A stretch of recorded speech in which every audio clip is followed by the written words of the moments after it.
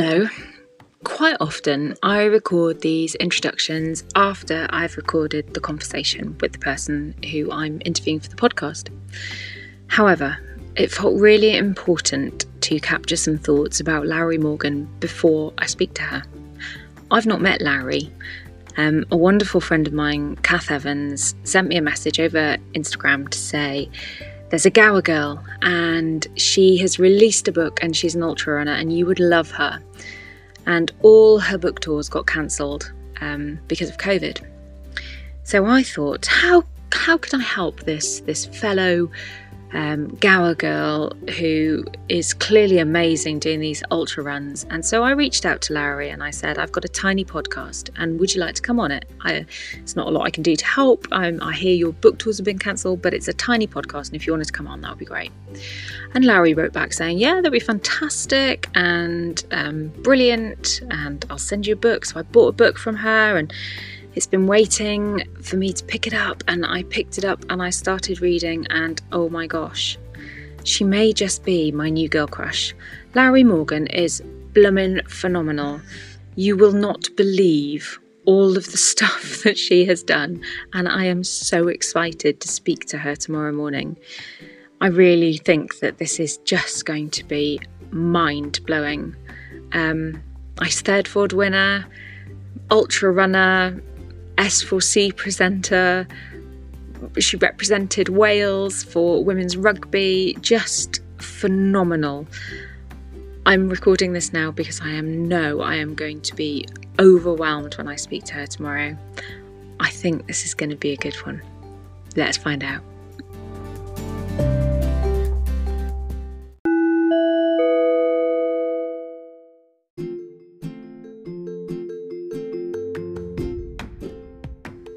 Oh, and while I remember, just a quick reminder, I am, as I have been with most of the series, filming during lockdown. And so you'll hear some bumps and some noises and visitors because both Lowry and I are at home with our children. So there will be things going on in the background, but I promise you, it's worth bearing with them. What a conversation. Hello and welcome to From Inside the Hive with me, Jane Galloway from Quiet the Hive. And I am slightly overwhelmed and awe-inspired to be introducing my guest today, who is Lowry Morgan. Let me just give you a taster of Lowry and you can see why I'm feeling so awe-inspired. Lowry is a BAFTA winner. She's completed some of the toughest ultras, not in the UK, not in Europe, but in the world, facing extreme conditions in all of the ones that she's done. She is one of the few people who's been to see the Titanic in her resting place. She's an Eisteddfod winner. She's a mum. She has met the Queen. She's been invited to an audience with the Queen. She has overcome incredible physical obstacles. She has lived with a nomadic tribe. She's extraordinary. And also, one other thing that she's done that I'm really interested in is she's run the Vale Coastal Ultra, because I was supposed to do that on the 28th of March and we went down into lockdown on the 23rd. So I missed that. So Lowry, it's a delight to have you here. Welcome to you. Thanks ever so much, Jane, for the kind invite to come on the podcast. I'm so excited. Well, it's wonderful to have you here. And the reason I know all about this is because I'm currently addicted to Lowry's book, which is called Beyond Limits, and is an absolutely thrilling encounter of all of those things I've described. Lowry, what are you, I mean, those must be just a few of the things you've accomplished. What do you think you're most proud of your adventures that you've said yes to? Oh, goodness, that's a very tough question. I think I'm quite proud of them all, to be honest, because they all have something or they all offered something that I never had before. Yeah. For example, with my, let's talk about the big adventures, the long distance adventures that I've done, because there are so many other things that I've done that I'm quite proud of. I think foremost being a mother and becoming a mother to Gwilym. But when it comes, as you said, in the world of adventures, I think the proudest races would have to be the first one that I did, the first ultra marathon I did, which was in the Amazon, called the Jungle Marathon. That was 150 miles in 1 week. We had to be self-sufficient, carrying 15 kilos on our backs. We had to wade through swamps full of anacondas, swim across rivers full of piranhas, and run through jungle full of snakes and jaguars, you name it. It was quite, well, to call it tough is an understatement. I think if I remember correctly, around 40% would only finish the race when I went into it. So yes, I was stepping into the unknown, first ever ultra marathon. I was so nervous. On top of all of that, they were filming me running this competition. It's on actually at the moment. It's on SOC and BBC iPlayer. If Brilliant. anybody after this conversation wants to actually see me doing it, so just put in should if you put my name in search, it might come up. But anyway, so I was in the jungle, 150 miles in a week. I had a film camera, a film crew following me for a documentary where they wanted me to push my extreme sport to another level, or endurance sport to another level. So if I was going to fail, I was going to do it in a very, very public kind of way, not just in front of the other competitors, but also in front of thousands of viewers. So I was quite nervous going into this race, as you can imagine. So, I'll talk about them more in detail with you later on. But to answer your question, that was a tough one. The other one that I'm really, and I was proud because I finished it 40%, 150 started, only 50 finished, and I finished in 10th position. We're very proud of that race, not just because I finished it, but because I think it was the first time I truly felt like giving up during that race. And I was really proud how I managed to change my mindset in those moments to convince myself not to give up. I'd lost the toenails. I lost my toenails. I'd been bitten badly by hornets. I had the film crew and, a camera in my face saying, how are you feeling? And I just did not want to talk to the camera.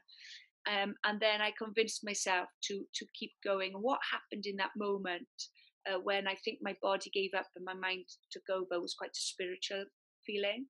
And it got me to the finish line. So that's the moment during the Jungle Marathon that I'm really, really proud of.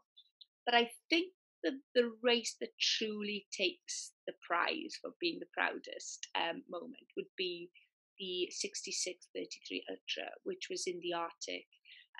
It was a 350-mile non-stop race. So if you slept over that week of racing, the clock was still ticking. So I must have slept about 12 hours that week. And that's when I was truly, my soul was truly stripped bare. But this race rebuilt it as well. I'd fractured my feet. I was tired. I was hallucinating. I was freezing cold. I was, in Welsh, we say hiraeth for homesickness, but I still think the word in Welsh is such a strong word in Welsh language. Homesickness doesn't really describe it properly. It's that hurt, that umbilical cord you feel pulling you back home. And I was desperate to get back home.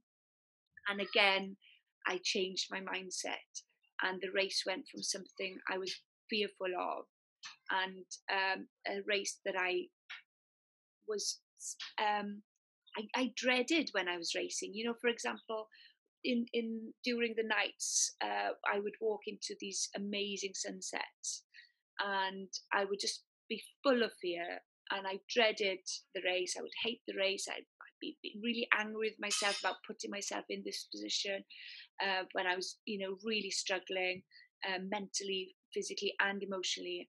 And this amazing sunset, and I wasn't enjoying it. And I was thinking, why am I here? And then I managed to turn those negative thoughts into really positive ones by telling myself, well, actually, Lowri, as the night is drawing closer to you, you are actually going to see the Northern Lights, and the closer you get to the North Pole, the brighter and the longer they will last for you. And by the end of the race, I was falling in love with this race. I was loving the nights, and crossed that finish line, only person to finish that race.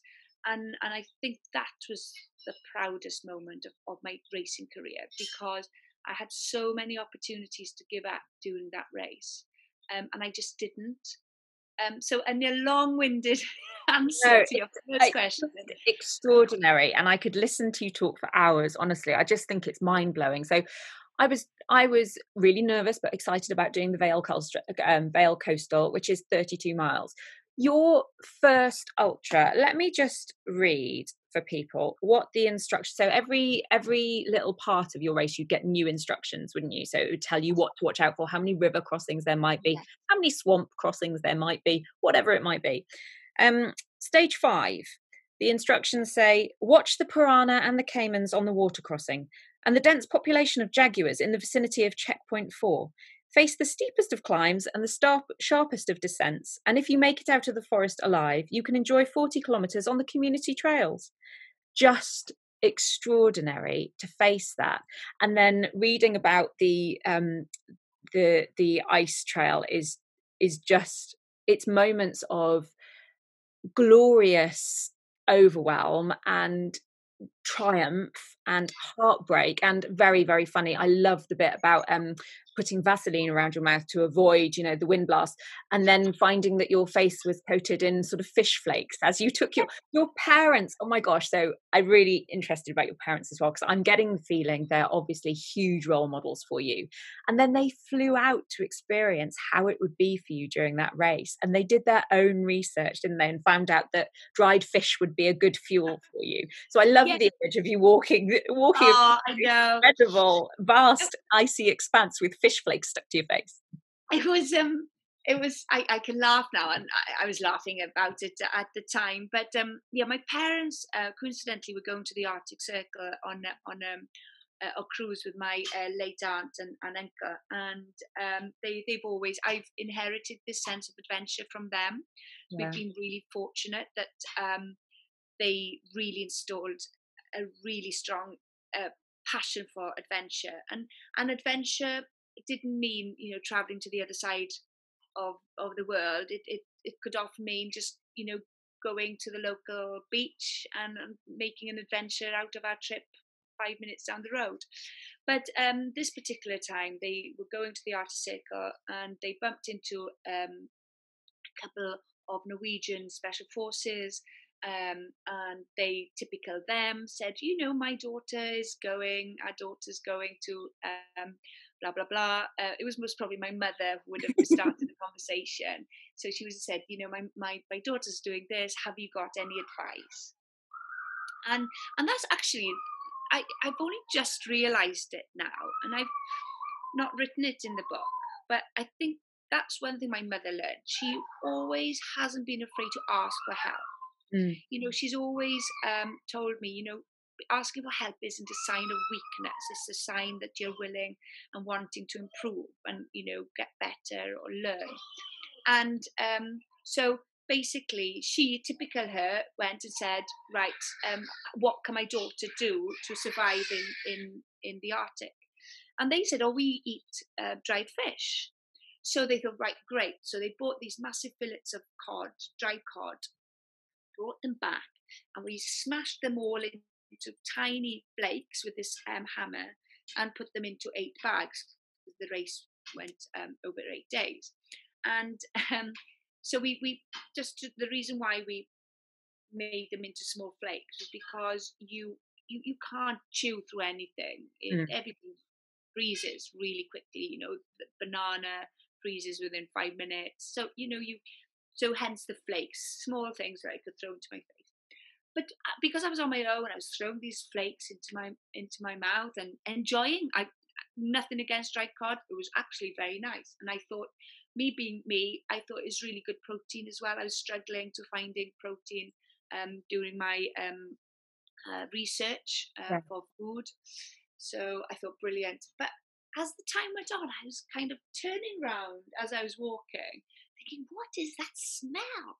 I just could not understand where this kind of fishy smell went from. This is, this is ridiculous. I didn't twig. I was so tired. I was sleeping for 20 minutes here, 20 minutes there, going 46 hours non-stop, things like this. So I was looking around. I couldn't see any animals. It was completely white. I thought, I don't know what that smell is. And eventually, another competitor caught up with me. And the first thing he said to me is, all right, fish face. And I was like, what do you mean fish face? He said, you've got fish flakes all over your face. Because I've been putting Vaseline on to, save the skin from the windburn, I've not kind of worked out that the fish was also going into my mouth, but also sticking to my face. So yes, so I did have this. That's one of my lasting memories of the Arctic race, was the smell of fish. It's amazing. But to be honest with you, it most probably did me a favour, because personal hygiene is nothing out in the Arctic, so it most probably hit a lot of the bad stuff. At least you had something to blame it on. Yes. So your voice of your mum pops up quite a lot through your book. So listening to you talk about her asking for help, my mum was always someone who would just, don't be embarrassed, just ask. And if you don't ask, you don't get. So she was very much like that as well, much to my terminal embarrassment when I was younger. But actually, I found myself getting quite like that as I'm older. And it opens up all sorts of experiences and opportunities if you ask people, like our conversation today, which is amazing. But her voice features quite strongly. She comes to you at moments of real toughness. Is that something that you sort of think, what would mum say, or is it it just sort of pops into your head spontaneously? Never thought of it like that. It pops into my head. It's as if she just pops in when I least expect it. So most probably subconsciously I do think, what would she tell me? My mother's a very strong lady, very wise lady who has had her ups and downs as well, and I think that's why she is such a strong lady, because she's been down, she's been up, like many of us, but she's always asked for help, and so when I am in those dark places, be it for me mostly on the trails, but it happens to me in my daily life sometimes. Her words of wisdom do come. I think the one that really comes to my mind straight away is the one that she gave me when I went to the jungle, which was glory is not by never falling, but in the way we rise when we do fall. And that just popped into my head when I was struggling in the jungle, and my feet were absolutely killing me, and I and I use those words, I don't use them lightly. They were in so much pain, and they were I had these tiny cuts, and it wasn't just me. All the athletes were struggling different ways, but most of them are very similar to my injuries, as in knees were hurting, joints were hurting, but also we'd get these tiny cuts on our legs because brambles and the obstacles and falling all the time in the jungle. But of course, because of the terrain and the humidity and the area, everything became septic very quickly. So you'd have this tiny cut, and you wouldn't be able to see it at the time, but you could feel it maybe under your tights, running tights and things like that. You'd be like, oh, I must probably have a massive cut, and then you'd pull your tights off later on the day and it'd be like tiny cut. But it was just because of we would be swimming in the rivers and things like that, so they became septic quite quickly. And I was giving up, and I told myself it's okay to give up, Lowry, because I had to make it to the next checkpoint, and once I was reaching there, it would be fine to give up. I had proven enough as a runner, as an ultra runner. I had gone beyond my limits. As a broadcaster who was presenting the show, I thought, and I was producing the show as well, I thought, you know what, we've got enough footage to make it into an hour-long documentary, even if I don't finish this race. I just need to think of a really good end piece to camera, something like your Arnold Schwarzenegger, I'll be back type thing, and hopefully the channel will give me a second series, and then I'll work harder, as if I couldn't have worked harder for the jungle. But I convinced myself, and I told myself, courage is about getting up the following day and doing it again, not giving up, and learning from this experience. So I was fine giving up. Failure was okay. In fact, I told myself failure actually makes you appreciate the sweet taste of success. I was giving myself all these kind of boosting kind of morale kind of talk to myself about it's fine to give up. And then I got to the checkpoint, and well, just before getting to the checkpoint, my mother's voice just kind of boomed that quotation over, and I thought, right, yeah, it's not about how many times I fall, it's about how many times I pick myself up, And I could hear saying, get rid of those leaves, get rid of the mud off your legs, and just keep on going. Forward momentum, always important. Just keep one baby steps. I could hear them all going in my head. So I made it to that checkpoint, and I sat down, and on camera, I don't know, I lost track of time, but I must have been there about half an hour. And as you've most probably already gathered, I do like to talk, and I just could not say a word to the camera, and I don't think that they knew what to do, because they were all friends of mine, so they knew me well. And I just sat there, head in my hands, just like this, just looking with these wide eyes, like crazy woman, thinking, I've got nothing. Wow. Nothing. I can't do another. I had another 30 miles of that stage to do, and then another 20 miles the following day. I thought, I can't do it. I'm giving up. And then all of a sudden, I could hear my father's voice then saying, rest if you must, but do not quit. And then it was like, right, yes. And he did say, if you're tight, if you want to give up, sit down and, work out in your head. Are you just tired, or do you want to quit? Quit. Don't quit when you're tired. Quit when you're done. So I was asking myself, am I done here? And literally within a few seconds, I went, right, I'm going. That's it. And I switched back into my running mode.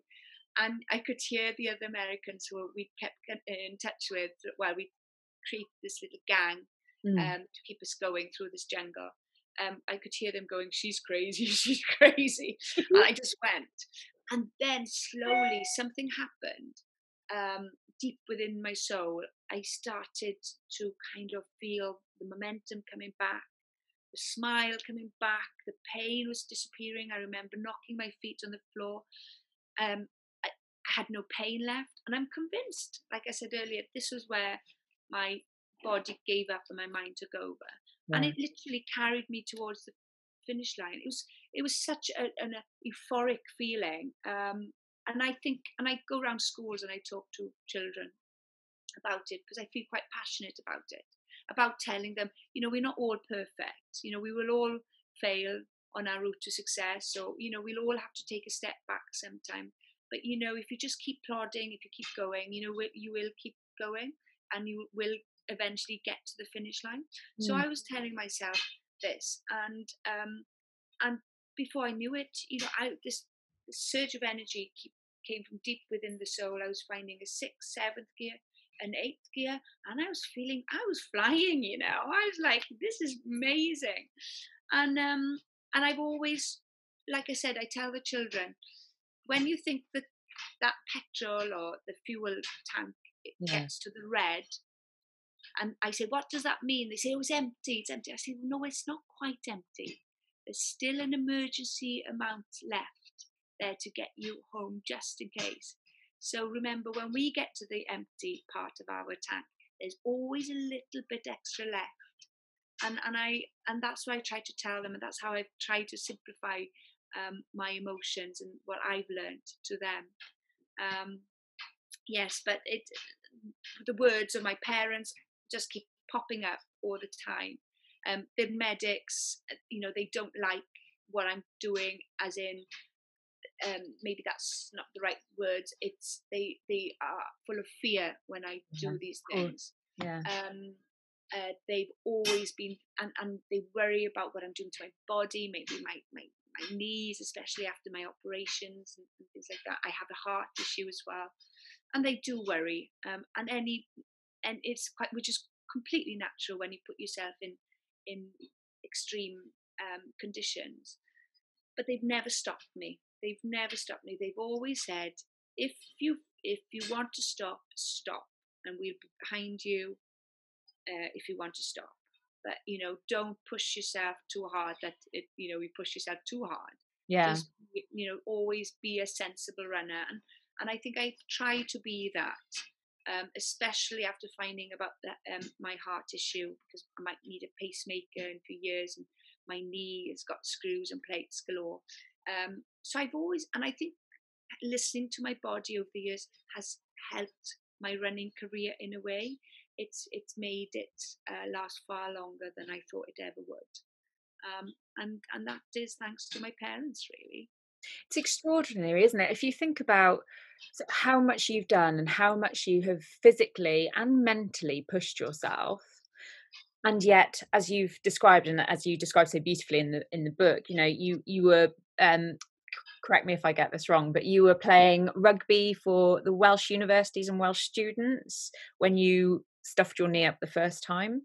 Yes. And that has come back time and again to haunt you, and you've still managed to achieve these incredible things. As you said, that there was the uncovery of a heart condition when you were in training as well, and you managed despite that. You've spoken in the book about eating disorders as well, and about a choroidal nevus on your retina as well.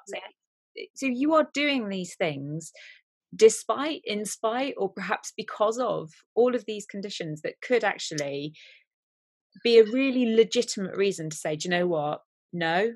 And it would be absolutely legitimate at that point to say, this was a fun career and I really enjoyed this and I've accomplished loads, but I'm going to step back now and just concentrate on the presenting or whatever it might be.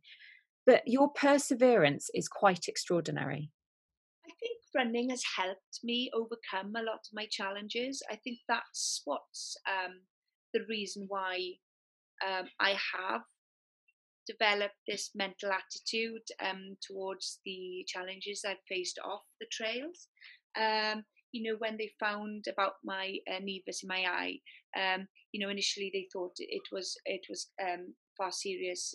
Well, it could still be, but at the time they thought it was cancerous, and I had to wait, because I'd never had my eyes tested before. They had to wait to see if it was growing, so that took a few months. And so during that time, you think, might lose your eye, your sight, then your eye, and whatever. And I thought about it, and I thought quite hard about what life would be like without an eye. And I thought, I'll just overcome it, like I've overcome my races. I'll do it one step at a time. I don't know how I'll react. It's quite easy for me to sit here and tell you how I'd react, because nobody knows how one is going to cope with these scenarios. So I will just take it one day at a time. I will live for the moment. I will, and if worst comes to the worst, I will start to run again, and I will find an outlet for my frustration, for my disappointment, or whatever I'm feeling, for those negative thoughts. I will find something, and that's what I find about running. When even when I was a child, if I was in a mood, my teenage mood, my dad would say, just go out for a run now. And I'm like, oh, I don't want to go for a run, and I'll stomp out. And then I'd come back, even 20 minutes later, thinking, what was I upset about earlier? And I still try to grab hold to that reason why I started running in the first place. Yeah. So I've always found running to be my answer to a lot of the problems. So when things have not gone the way that I'd hoped, I don't always go for a run to shake it off, but I do try to draw on the experiences that I've learned in the past and use them to help me. So lockdown, for example, when lockdown started, I started to panic. I was reading, as many people did, reading too much Twitter and reading negative news that maybe wasn't official.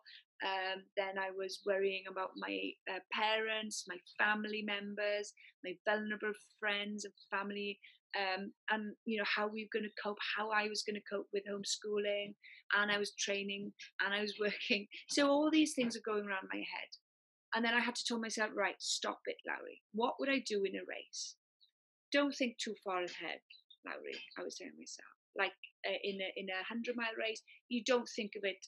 I don't think of it as a 100-mile race. I would think of it sometimes as 5 sets of 20 miles or 4 sets of marathons. That's how I would do it. So I would tick one marathon off and then do a second marathon. I would always break things into smaller chunks. I would never think of it in the end. So with the lockdown, I cut it down into one day. Today, I will just concentrate on today, and I will do all of this today. Tomorrow is another day. Let's not think too far ahead. Yeah, that helped me a lot, and that's how I've been in life in general, really. And I've got a lot of that to thank running and being able to push my boundaries. I think I write in the book about I've learned that, and I use the word, the title Beyond Limits, and I had a long list of titles, and I thought Beyond Limits because I use that quite a lot, and I thought maybe I've used it too much, but I just kept going back to it because it's such a strong title for me personally, because that's what I've done constantly. I've just always tried to chip away at a limit. So with running, I get to the ultimate limit of my endurance, and I think I can't go any further. The heart's pounding, the legs may be okay, but the mind's tired. I want to go home, and I'll go, this is not right. The body's saying, stop, Lowry, stop. This is not natural. And then you'll get to that limit, and then you think, oh, I've not broken. My limit hasn't broken. I'm kind of still going. Oh, my limit is bent. It bends. It doesn't break. And that's one thing I'm going through at the moment. I'm cycling a lot more now because my knees. I'm trying to think long term about. I've just said not to think long term, but when it comes to my knee, I'm thinking long term. I want to carry on running with my son. So I've been told I need to change my. Here he comes. There he is. Yes.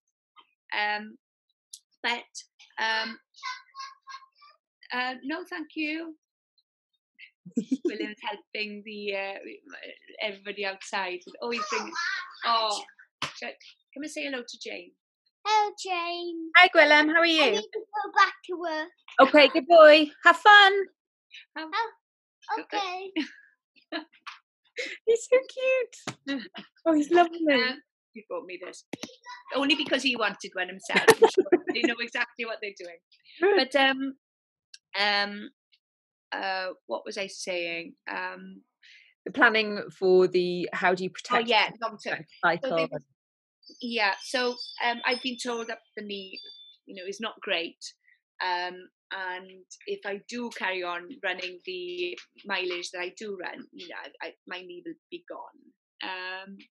So I've started to cycle, and I'm not a great cyclist, but I'm enjoying breaking those tiny limits. They're not massive limits at the moment, but I'm just getting a kick out of seeing me chipping away and slowly getting faster. There are times when I get quite frustrated because my cycling isn't on a completely different level to my running, so I'm way down at the bottom, and I'm coming last in on my Zwift races. But the other day I put it on my Instagram. My son comes up and sees me on the bike and supports me on the bike, and he quite enjoys that. And I came off the bike, I hardly speak, and I said to him, "Oh, Mum came last. Willem came last," and he said, "Did you win?" I said, "No, I came last." I said. He said, "But did you do your best?" "Yes, I did your best. I did my best." "Well, you are a winner then." Oh, And God, heaven. that is true. And he said the same to me when I was doing the Dragons back race, when I spoke to him over the phone. You are a winner if you do your best. If you are the best version of you, then you are a winner. And I've always remembered that, and that's come from a 5-year-old. And so sometimes I try to take some wisdom from a Absolutely. 5-year-old. I think sometimes when we grow up to be adults, we forget about the wisdom of childhood, really, how he saw it. And I've learned not to be too hard on myself. If I have a bad day training or in anything else, I'm quite competitive against myself more than against other people, and I can get quite frustrated. And then I have to, a few seconds later, tell myself, right, it's gone, move on, and just learn from your mistake, or just work harder, or whatever. And as you say, persevere. I think I am a grafter. That's one thing. I've never been the top of the class in anything, but that's actually maybe the reason why I have maybe been successful in some of these races, because I've had to work. It's made me hungry.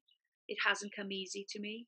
As a presenter, I had to work harder on speaking Welsh and on my presentation than I feel the others did, because they I just had to, and they were so inspirational, and very good friends of mine.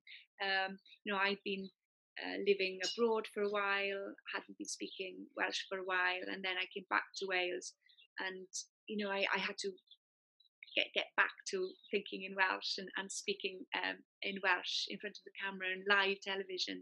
And I was so insecure about being in front of the camera, so I had to work hard there.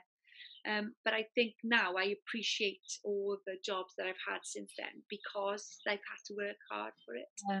There's some real nuggets that are applicable not just to incredible ultra runners and presenters, but day to day. There's something about, so on my Instagram every Sunday, my community come along and they say, here are 3 small things I'm going to do this week that will get me closer to my bigger vision. So there's something about having that big vision but breaking it down into tiny steps. So you saying about the ultra made me smile, because I did my first ever marathon a couple of years ago. I did the Newport Marathon.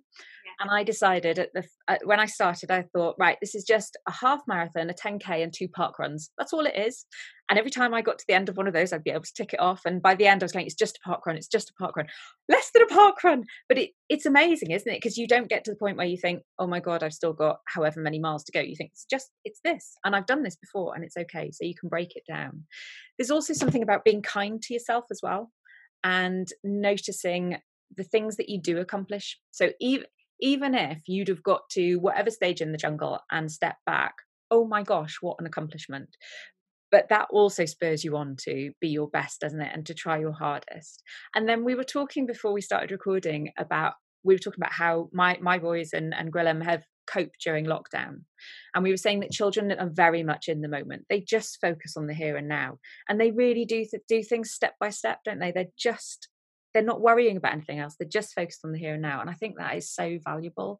I think that can really help people when they're stuck and they don't know what to do and they're worrying about things that may never happen.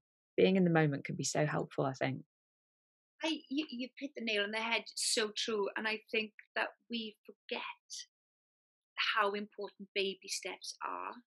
We just get swept away with the fast-paced life that we all lead these days, struggling to juggle. We've got so many responsibilities these days.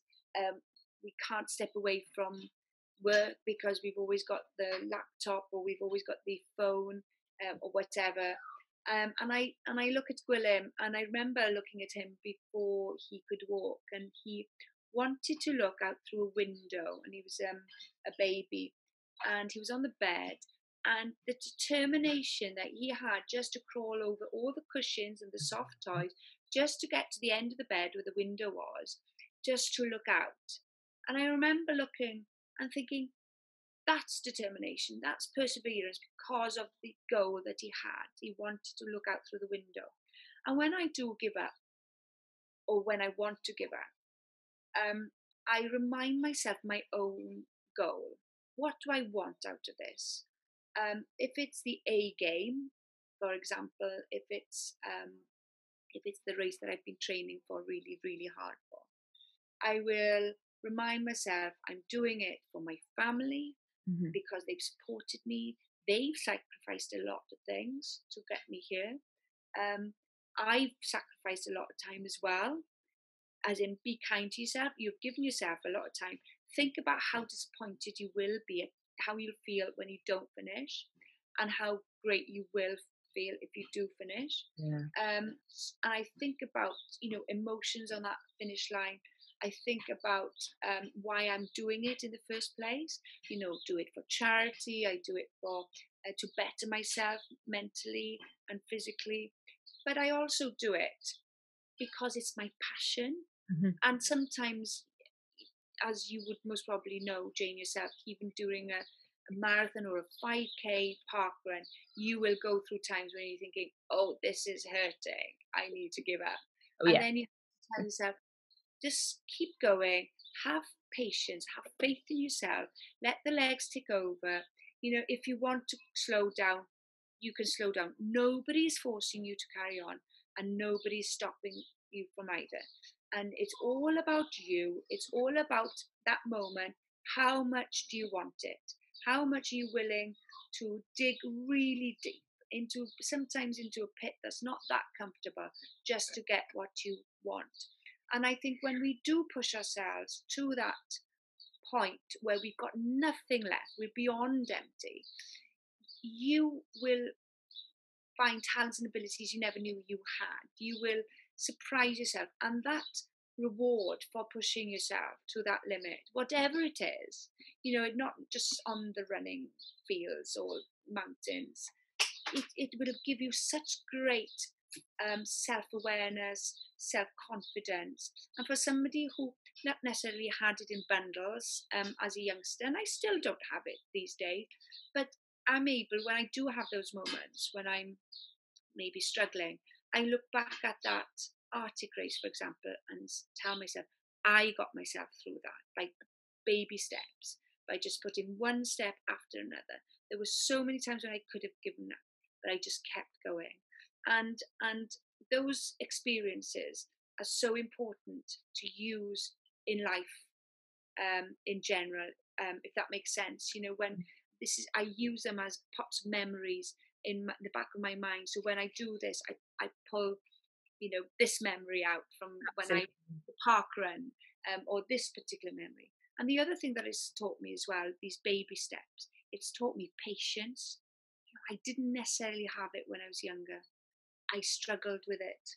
I wanted something now, and if I didn't have it now, I'd give up on it, and then I pursue another course. And one example was my marathon running.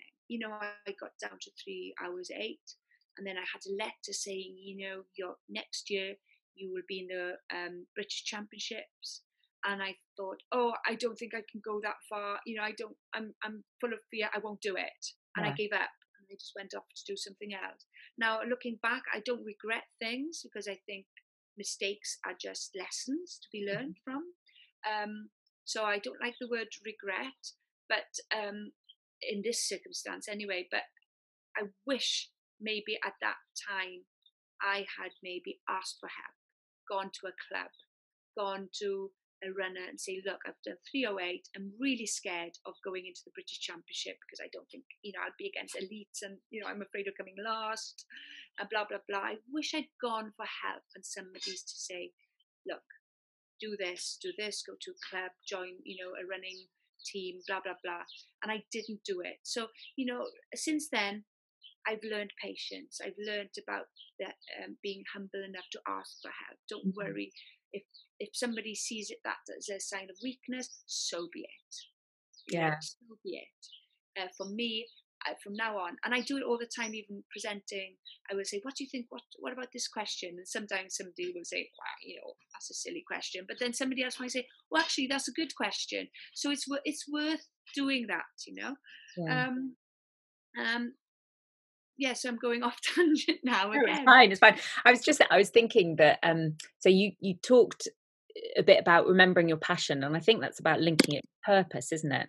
So it's so much easier to stay committed and focused to something when you can identify what the purpose is. So I think a lot of people who will be listening are, I know, or loosely or personally, through an organisation called This Mum Runs, which is a social enterprise getting women out and running. And I don't know about anyone else who's listening, but the reason I started running, I came to it quite late, but it was purely an excuse to get 30 minutes away from the children. That was it. So that's why I started, and I did the Couch to 5K. And I know that a lot of women, it feels like quite a big step. You have to remember that everyone was a beginner at some stage. So, you've completed these incredible experiences, but the time was when you took your first step as a runner. I talk about it in the book, and I talk about it when I had the knee accident. They told me I wouldn't be able to run again. I had to, and you would know these trails because we come from the same area. I used to run along Caswell and Langland, the trail there. My favourite path. One lamppost to another, and I would walk. I couldn't run. I would walk on my crutches. Then I'd go back. A month later, I would say, right, I'm going to walk to the second lamppost. I'm back. Then I would, go. I won't go into details, but you'll know all about the ups and downs of that particular route between Caswell and Langland. And I would go and I would just do them in tiny, tiny steps. And before I knew it, I was building up resilience as well as endurance. And after them telling me I wouldn't be able to run again, 3 years after, I had taken up the challenge of running a marathon. Not because I was competing against other people, because I was competing against myself. With the ultra marathon, I remember phoning my boss up in tears because I'd only run 40 miles that week and telling him, how on earth am I going to run 150 miles in a week in extreme conditions? But after a year of plodding and just increasing my mileage slowly, I was running 100 miles a week. By the time I got to the Arctic, I was running 150 miles a week. But then I became pregnant. I kept running with Gwilym in my stomach. I only started running after I had the okay, because I was an older mother. So it was lots of, I was worried, etc., as we all are. And I started running, pulled off my watch and just went slowly. I was still doing about 5 miles, but it was like run, walk, and some run, crawl, whatever it took. But I was doing more for and like the doctor said, if I was happy running, then my baby would be happy running. And after having Gwilym, I was lucky. I was back running after 2 weeks. And I thought, right, first run, I was like, right, I've been running 30 miles a week slowly, but, I'll be fine. And I went out running. I only had about 2 miles in my mind. I couldn't run a mile. And I remember I moved back to live with my parents at the time because we were having the house done. And I walked back and I was like, I have run 350-mile races. I cannot run 800 meters. But I told myself, just consistency, Lowry. Just keep going. Yeah. You'll have bad days, but you will always be stronger, faster than yesterday. So do it. And before I knew it, when Gwilym was 10, 12 months, I was back running the Vale Ultra that you were hoping to do before lockdown, which is a wonderful race, by the way. And I loved it. And I was strong, it took me by surprise. I thought, I'm just going to go and enjoy it. But I felt so strong. I think because of my body, but also most of my running was spent pushing William in the pram. And having one of those running buggies was one of the best things I ever did, to give me independence and to also give me time with William and the dog, but also my own time as well, like you were saying, because William at that age was sleeping quite a lot, so I could go off into my own little mind, and it was the best thing. And I would really recommend, if somebody wants to start running, I would really recommend that, because it really helped me a lot. But slowly I built back from that as well. So it's all relative speaking, but it's true for everybody. And I want to challenge that perception that only extraordinary people can do extraordinary things. It's the ordinary people that do the most extraordinary things. And I really believe that. And I've seen that as a broadcaster and as a runner. I have seen people as a broadcaster on marathons and a lot of races, I'm inspired by seeing the fastest runners cross the finish line, but I'm also inspired by seeing the last groups of people crossing that line. They're not ultra athletes. They haven't got a team of trainers behind them. They haven't got the time to train all the time. They're multi-juggling more than anybody else, and yet they're out there running half a marathon 4 times longer out on the course than the fastest, and they still do it. And do you know what? I walk away thinking they are the ones who are inspiring me, because I'm often asked who inspires me, and they expect me to mention these big names, and they do. These people are very inspirational, but the ones who truly inspire me are the ordinary people, the people who haven't got the time to spend all day training and have the team, the people who do push their own boundaries, because boundaries are only relative, aren't they? Yeah. I always walk away from those races and ultra races especially feeling completely humbled and completely inspired by seeing people, just because they want that goal, because they've worked so hard for it, because that goal, you can see them, that finish line is their goal, and they will persevere, and they will be sacrifice a few things just so that they can get that goal, be it a park run or a 1 mile or even a 10-minute jog. It's about getting Absolutely. goals. And it's so personal, isn't it? It's like you were saying earlier about your mum and dad encourage that sort of spirit of adventure within you, but not every adventure has to be about an Arctic race or a jungle race. It's whatever your boundaries are and whatever is going to push your limits, and it's what you commit to. And kids are exceptional like that. So I went to a wonderful festival last year called Yestival, which is all about people saying yes and getting themselves out of the comfort zone. If you haven't come across the Yes Tribe, Lowry, you'd love them. So have a look at them. Yes, you'll have to send me the details. I will. They're brilliant. But I met a wonderful woman there, and they have people up on stage talking about the adventures they've done. And she said she'd gone the previous year with her daughter, and they'd listened to a family talk about how they had sold everything. They'd put their kids on the back of a bike and cycled around Europe for a year. And her daughter turned to her and said, "Mummy, why aren't you on stage talking about our adventure?" And Ruth was thinking, well, what adventure are you talking about? And she just was talking about how sometimes they get up really, really early and they put the barbecue in the back of the car and they go and have a picnic on the beach. And that for her is the biggest adventure. So it's whatever your definition of adventure is, and whatever pushes you out of your comfort zone is growth, isn't it? Exactly. It's about walking out of the door and thinking, do you know what? I'm not going to turn left today. I'm going to turn right. Yeah. And that can be an adventure in itself. It's a mental process, I think.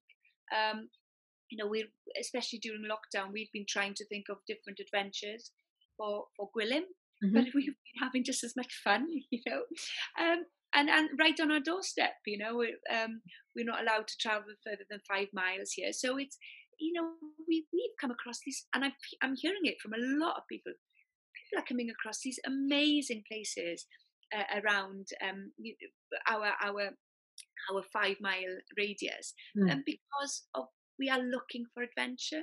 And I think adventure is only a state of mind. Yeah, that's a beautiful way of putting it. It really is. I have used up so much of your time, and I'm so grateful to you. It's been just amazing. I just wanted to ask you one last question. So, for people who are feeling really nervous about saying yes to getting outside of their comfort zone, what advice would you give them that will help them to just say maybe that first yes or take that first step? Don't be afraid of the unknown. Every journey starts with a single step, and that single step is the most scariest step of all of the journey. And I am talking from experience. There were so many times when, during the races, especially during the build up towards these big races, when the camera crews were following me, and I knew there was so much expectation on me. Money had been spent in producing, features, etc., for the documentary. And I thought, I'm really scared of failing. I'm really scared of failing, and I'm scared of taking that first step into the unknown. I'm so glad that I didn't bottle it. I'm so glad that I just told myself, no, keep taking that next step, and then that next step, and it has opened a whole new world to me. I now can call myself an author. I now can call myself an ultra runner. I've traveled the world just by taking that one scary first step into the unknown. Don't be afraid of it. Also, don't be afraid of what you can achieve. I think we have to remind ourselves how powerful our minds are, and how far we can go if we've got the right mental attitude. And I've failed so many times because I've had the wrong attitude or mental attitude, and I've allowed that negative attitude to take over and stop myself from taking that next step further. So have faith in yourself, have patience. It doesn't come overnight. Just keep plodding through, because the plodders do get there in the end. They do indeed. Lowri, thank you so much for your time. This has been extraordinary. I could literally listen to you for hours. I've got so many more questions in my head. But I'm going to give you back your afternoon, and thank you so much for your time. If people wanted to buy your book, where would they be able to get hold of that? There are many different ways of getting the book. It's being there's a second edition already. So after 6 weeks of being out there, it's already sold out, which has made me completely overwhelmed, completely overwhelmed, because I really thought only mum and dad would buy the book to support their little girl. So thank you everybody who has read the book. So you can either get in touch with me on social media. So I'm on Instagram and Twitter @_Lowri Morgan, and I am selling signed copies of the book, because obviously book launches are not happening, so book signings are not happening, neither are book tours. So I kind of had to, it was a last minute thing. I sent a text out, a tweet out, saying I've got 10 copies left. If anybody wants a copy, a signed copy, just let me know. Well, 450 copies later, I'm still sending them out. So you're most welcome to get in touch with me on Instagram or on Twitter. Like I said, @Lowri Morgan. Or I am on Facebook, so you can get in touch with me there, Lowri Morgan. Or, of course, you've got your normal places of your local bookstores, Amazon, and Waterstones, etc. One thing I would like to ask, if people do enjoy the book or not, I would be so grateful if they could leave a review on Amazon or wherever they bought the book. I'd appreciate that, because that does help authors make their books more discoverable, especially during this time when the normal ways of supporting your book. Yeah, absolutely. But yes, but most, you can get in touch with me, social media, And as I'm doing at the moment, I'm telling people, because I don't have any books at the moment because they've sold out, there is a second edition that will be arriving next week. So some people are willing to wait for that signed copy. Others will go straight to a bookstore to get it straight away. So it's up to you. Perfect. We could drop all of the details in the show notes so people can find that. Larry is absolutely worth a follow on Instagram. She's incredible. And I cannot recommend the book highly enough. Larry was the reason that I got to bed after midnight last night, because I just can't put it down. I keep just reading just one more page, just a little bit more, just a little bit more. It's just extraordinary. Thank you so much for your time. I so appreciate it. And I'm looking forward to seeing what adventures come your way next. Oh, and we'll drop in the link to iPlayer as well, so people can watch the documentary. Oh, yes, yes. Yeah, absolutely. Thank you.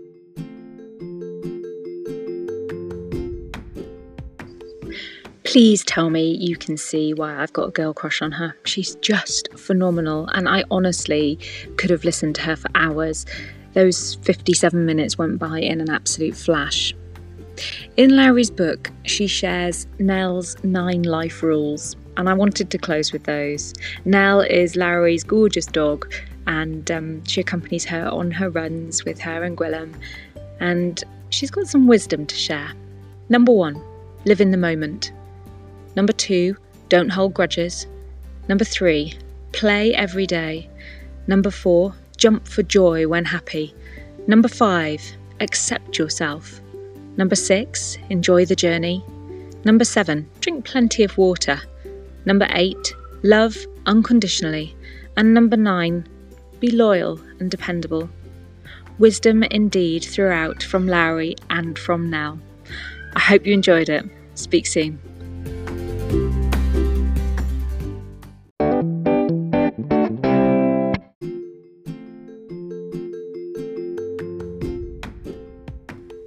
If you enjoyed this podcast from Inside the Hive by Quiet the Hive, then please leave us a 5-star rating or drop us any comments in the box below. We'd love to hear your thoughts. Any comments or ratings you give us all help other people who would benefit from the content to find us. Thanks so much.